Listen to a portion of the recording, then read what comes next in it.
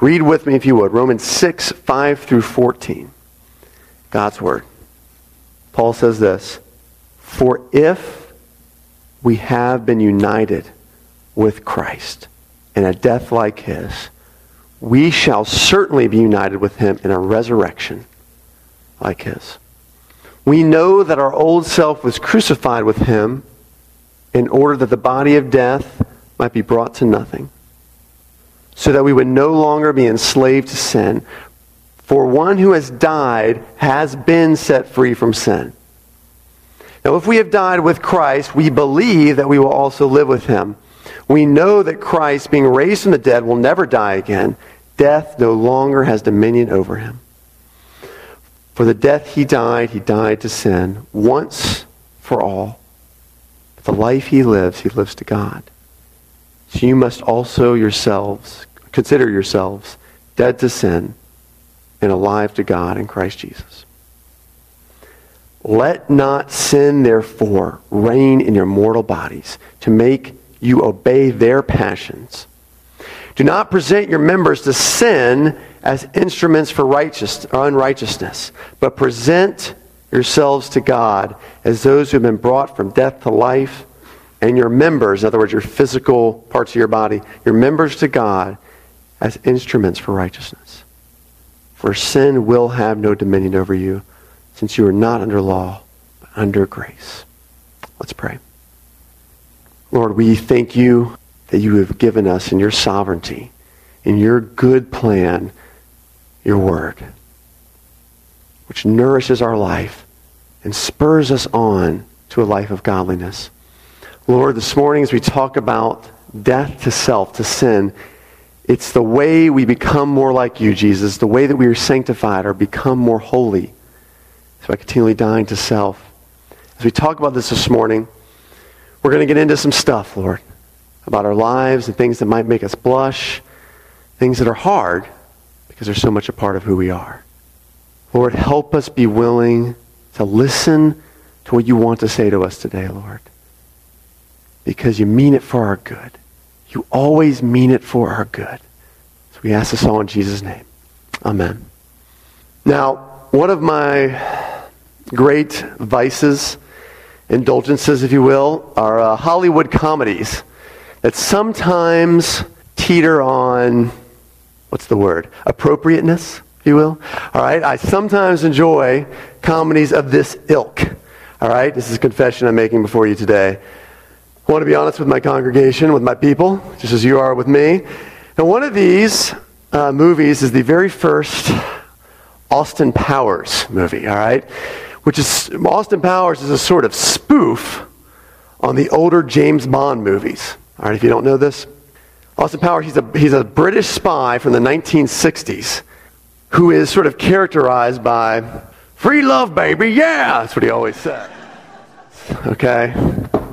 Really debated doing that accent. And he's trying in this movie to finally live, though, in a monogamous relationship.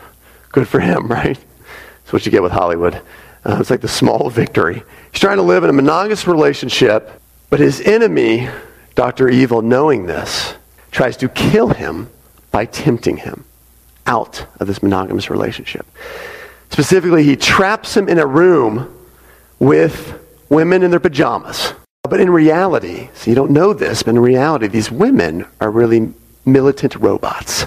All right? And that's the brilliancy of this plot. Austin Powers doesn't know this. All right? So he has to somehow get out of the situation. It's very complex. All right? So they begin to flirt with Powers. All right? He tries his best to resist the temptation. And the only way to resist the temptation is replacing his normal, let's be honest, lustful thoughts and images with some other image. So over and over, he says to himself, Margaret Thatcher on a cold night, Margaret Thatcher on a cold night, Margaret Thatcher on a cold night.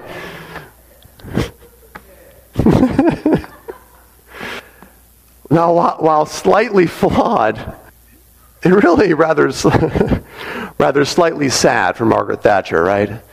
Basically, this is a good strategy for killing sin. Killing temptation. So, continuing the sermon from last week in a nutshell. Continuing the sermon in a nutshell from last week. When putting sin to death, don't resist, replace. Last week we looked at verses 5 through 11 of Romans 6, and basically Paul gave us there sort of a preventive strategy for keeping sin dead. Right? It's all about his battle for the mind. Paul is saying to remain dead to sin, you can't resist lies and negative thinking. You have to replace it with a truth. But here's the problem with this. We couldn't get to this last week, so we're continuing it this week. And you can go back last week and listen to the sermon. It's kind of a two-part deal. We know our lives bear witness to the fact that sometimes we need more than prevention. Sometimes we need to do more than replace lies with truth. We mess up. Prevention only goes so far because lies turn into temptation. Temptation turns into sin. And sin can turn into these full-blown seasons and times of idolatry, even as Christians. At these times, Paul says, you and I need to do more than prevent. We need to take action. And so he says, do not let sin, if you got the NIV, it's actually a better translation here, do not let sin therefore reign in your mortal bodies to make you obey their passions. Do not, and you see these action words, do not present your members to sin as instruments for unrighteousness, but present yourselves to God as those who have been brought from death to life, and your members to God as instruments for righteousness. We've got to do more than prevent. Sometimes we have to take action to kill things that have taken over our lives. So we are dead to sin, as Paul said last week. But we are becoming dead to sin. Paul reminds us that there is a time to kill. There is a time to kill. Verses 12 through 14. Because sin, as we know, can rear its ugly head and try to once again, as it says in verse 12, reign in our mortal bodies. Do not let it happen. And when it does, you got to kill it. Elsewhere, we see Paul say it more emphatically. Colossians 3:5, he says this, put to death, therefore, what is earthly in you. Sexual immorality, impurity, passion, evil desire, covetousness, which is idolatry. Put it to death. But the question we're going to examine for the most of our time this morning is, how do you do this? How do you kill sin which, as it says in Hebrews 12, clings so closely to our lives? It's hard to slough it off. A, we have to understand idolatry. B, we have to identify our idol. C, we have to replace our idol. All right, so first, we're going to look at A, understanding idolatry. I want to revisit this Colossians verse here for a moment, Colossians 3:5. Putting sin to death. Besides death, there is another phrase here that relates to our passage in Romans 6 this morning. So you see how it relates to Romans 6, death. But there's another word here that relates to Romans 6, namely passions. Essentially, Paul here in Colossians 3 repeats that idea twice. He says passions, and then he says evil desires. In Romans 6, going back to that, he says, do not let sin therefore reign in your mortal bodies to make you obey its what? Its passions. Now, I want to talk about passions here for a moment. The Greek word for passion is thumos. And even used biblically, though, desires, passions can be good as they relate to the body. All right? A body's passion can also be a godly passion. Some examples. Eating. Sleeping. Things God designed us for. Exercising and sport, right? Taking care of one's yard or house, or taking care of animals. Using our hands to build, to construct, to create. as an art to use the members of our body to serve others. Godly passions. The problem is that both in Colossians 3:5 and in our passage this morning, Paul uses not thumos, passion, but epithumos. Epi is a preposition, a strong preposition meaning over. In other words, epithumos, an over passion. See, idolatry rarely consists of being passionate about something evil or inherently bad. It's taking a good passion and making it into an ultimate passion. The over-passion starts to rule all other passions. Over-passions begin to make decisions for you. You order your life around it. And eventually over-passions begin to overpower. And because they are over-passions, you can't simply try your best to resist. You can't keep resisting your master. You have to kill and replace him. But before we get that far, we must first identify the idol. Now this is so hard because our idols are so much a part of who we are. Now speaking of the idolatry of self that he calls the veil separating us from God, one of my favorite authors and longtime pastors, A.W. Tozer, said this in his book, Pursuit of God. The veil, the idol of self, is woven of the fine threads of the self-life, he says. The hyphenated sins of the human spirit. They are not something we do. They are something we are. And therein lies both their subtlety and their power. Let us remember that when we talk of rending the veil, in other words, when we talk of dying to self, idolatry of self, we are speaking in a figure. And the thought of it is almost poetical, almost pleasant. But in actuality, there is nothing pleasant about it. In human experience, that veil is made of living spiritual tissue. It is composed of the sentient, quivering stuff of which our whole beings consist. And to touch it is to touch us where we feel pain. To tear it away is to injure us, to hurt us, and make us bleed. To say otherwise is to make the cross no cross, and death no death at all. It is never fun to die. To rip through the dear and tender stuff of which life is made can never be anything but deeply painful. Yet that is what the cross did to Jesus. Is what the cross would do to every man to set him free.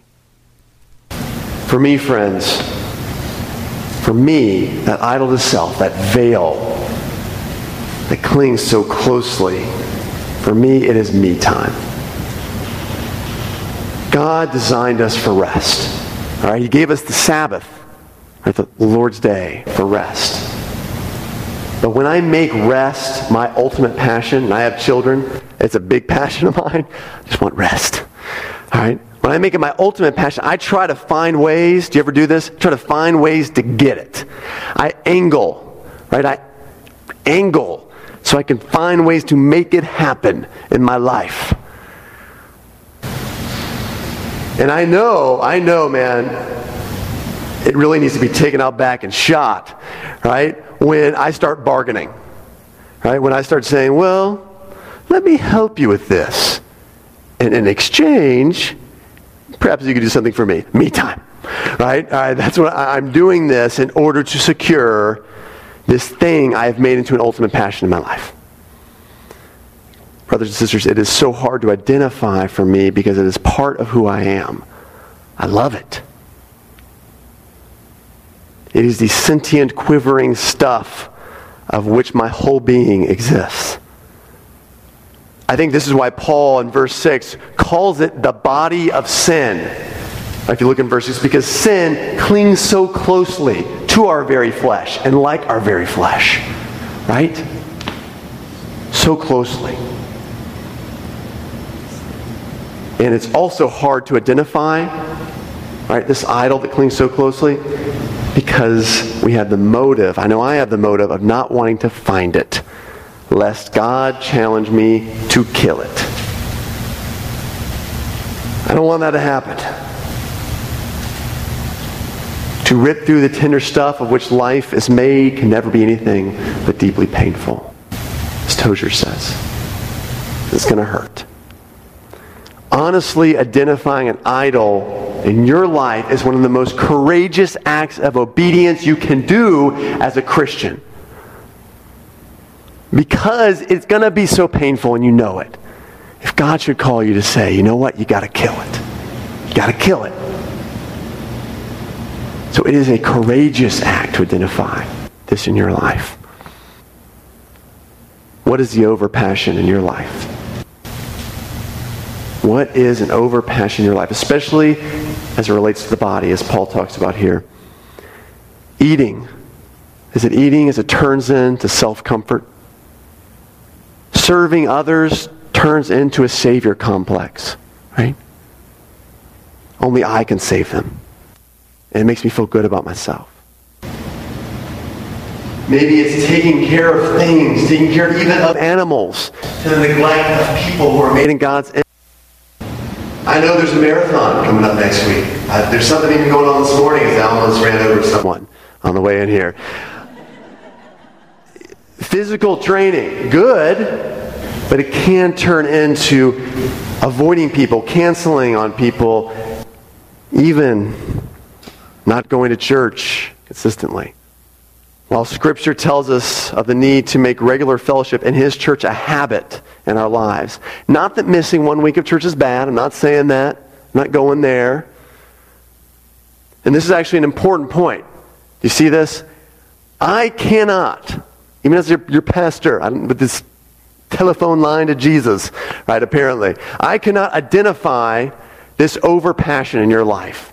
Okay? People can come to you, and I could come to you and maybe question you. And yeah, we should listen to that. Maybe this is an overpassion in your life. But I can't identify it concretely for you. That's between you and Jesus. Only He can show you that. Does that make sense? When you do identify it, when you do identify that overpassion, write it down and tell someone. Writing stuff down makes our thoughts, convictions, our plan of action more concrete, and ultimately then more doable. And telling others holds us accountable. Telling someone else holds us accountable. So we have to understand idolatry. We have to identify the idol. Finally, you have to replace the idol. If you try to kill the thing, but don't replace it with something greater, it'll just come back. It'll just come back from the dead. Just like a zombie, right? Yeah, I've come to take over your life again. Right? I'm just really excited, by the way, about the Cayman zombie movie. You've seen this, right? This B movie that was filmed here in Cayman. It's going to be coming out in theaters soon. Love it. Anyway, it will just come back if you don't kill it, because it's an overpassion and because the idol has been part of who you are for so long. Think about it. How many persons do you really know who quit an addictive habit cold turkey? So rarely happens. It's why we have plans, pills, and patches. Because we need replacements. My sister was telling me the other day about some friends of hers who were going out for dinner with kids at a fancy restaurant. And so they got out, dressed up really nice, got the knots out of the kids' hair, right, made them wear shirts with buttons on them. Special occasion. And the littlest of them, I think she was 4, ordered from the kids' menu, but all she wanted was French fries. All she wanted was the fries, and who could blame her? And she kept eating till she gave her parents that look. Parents, you know that look. It's a look that only parents know. It's that pause where you know that a technicolor yawn is coming. Right, 1 second later, she threw up those fries. Just ralphed them everywhere. I like to call it the technicolor yawn. No, that's disgusting, I know. While everyone was cleaning up around her, they forgot one important detail. While the maitre d's and the parents were cleaning up, they didn't replace the plate of uneaten fries. So, what do you think she immediately started shoveling into her mouth? Yep, like a cartoon character. I mean, it was like stinking Garfield with lasagna. And this is why many Christians end up like a dog returning to his vomit, because they don't replace. Jesus tells a bizarre story, kind of a strange story that illustrates this point. Perhaps you've heard it before. It comes from the Gospel of Luke, chapter 11, verse 23 through 26. He says, "Whoever is not with me is against me. Whoever does not gather with me scatters. When the unclean spirit has gone out of a person, it passes through waterless places, seeking rest." In other words, like through deserts, seeking rest. "And finding none, it says, I will return to my house from which I came. And when it comes, it finds the house swept and put in order. Then it goes and brings 7 other spirits more evil than itself, and they enter and dwell there. And the last state of the person is worse than the first." This is a sort of parable Jesus tells to point out that you can't just get rid of things without replacing them with something greater. That's the context, especially if you read verse 23. In fact, Jesus says, if you don't replace it, that old thing will come back. That old idol will come back, grow stronger, and get worse. Do not resist, replace. There is an expulsive power in a new affection. That affection is God himself. Verse 13 says, "Present yourselves to God as those who have been brought from death to life." He is life. "And your members to God," there's your physical parts of your body to God, "as instruments for righteousness." Sometimes replacing means replacing the aim of our bodily passions. So for instance, for eating, to give thanks as you eat each bite. And as you give thanks to him who's given you this food, believe me, it'll be hard to legitimately thank him when you pass the point of overeating. I learned this while celebrating Thanksgiving this past week on my 4th piece of pecan pie. Right after piece 3, it started to get hard to say, "Thank you, Lord." Serving others. Will you point them to self, or from the beginning, point them to the cross of Christ, who can alone ultimately help them? Point to me, how I can help, or point to Christ, who can ultimately help? Exercise and sport. Have you guys ever seen the movie Chariots of Fire? All right, a number of us have. You remember Eric Liddell then? The Scottish runner who, despite his fame, allows no over-passion to triumph his passion for God. So he continues to run and feel God's pleasure in doing so. And he uses these opportunities to share the gospel. All the while, he grapples with making sure that his passion doesn't become an over-passion. Doesn't overshadow his passion for Jesus. He must always be grappling and reevaluating that passion. What a great point for us. We must constantly be grappling and reevaluating, Lord, has this become an over-passion in my life? If I can't say to God, Lord, I am willing to give this up for a season or for good, then I know it's become an over-passion. You see that? But should he ask you to replace the whole darn passion, it is only to receive more of himself. Only to receive more of himself. Paul says in 2 Corinthians 4, verse 11, that we who are alive are always being given over to death for Jesus' sake, so that his life may be revealed in our mortal bodies. His life. Now I'm talking Jesus of Nazareth. His life can be revealed in our mortal bodies just by dying to self. His life, pulsating throughout all of who you are, can become the new affection and replace the idol. The revealing of Christ in me to a dying world can become my new tonic, my new obsession. When I die, it hurts. But dying to my life means dying to small appetites. the occasional craving for applause and self-congratulation, a hunger pang for companionship, and sporadically licking my lips for God to do, some cool things around me.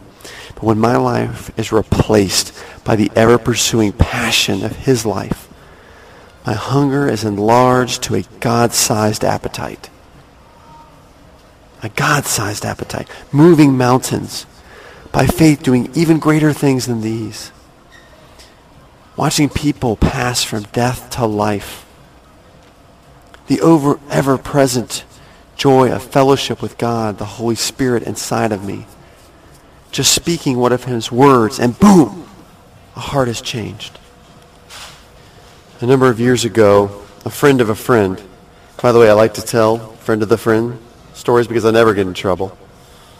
I don't get the email that says, hey, yeah, really wish you wouldn't have told that story about me. The friend of a friend was a pastor who moved to Texas, a city in Texas. Some weeks after he arrived, he had occasion to ride the bus from his home to the downtown area. When he sat down, he discovered that the driver had accidentally given him 50 cents too much change.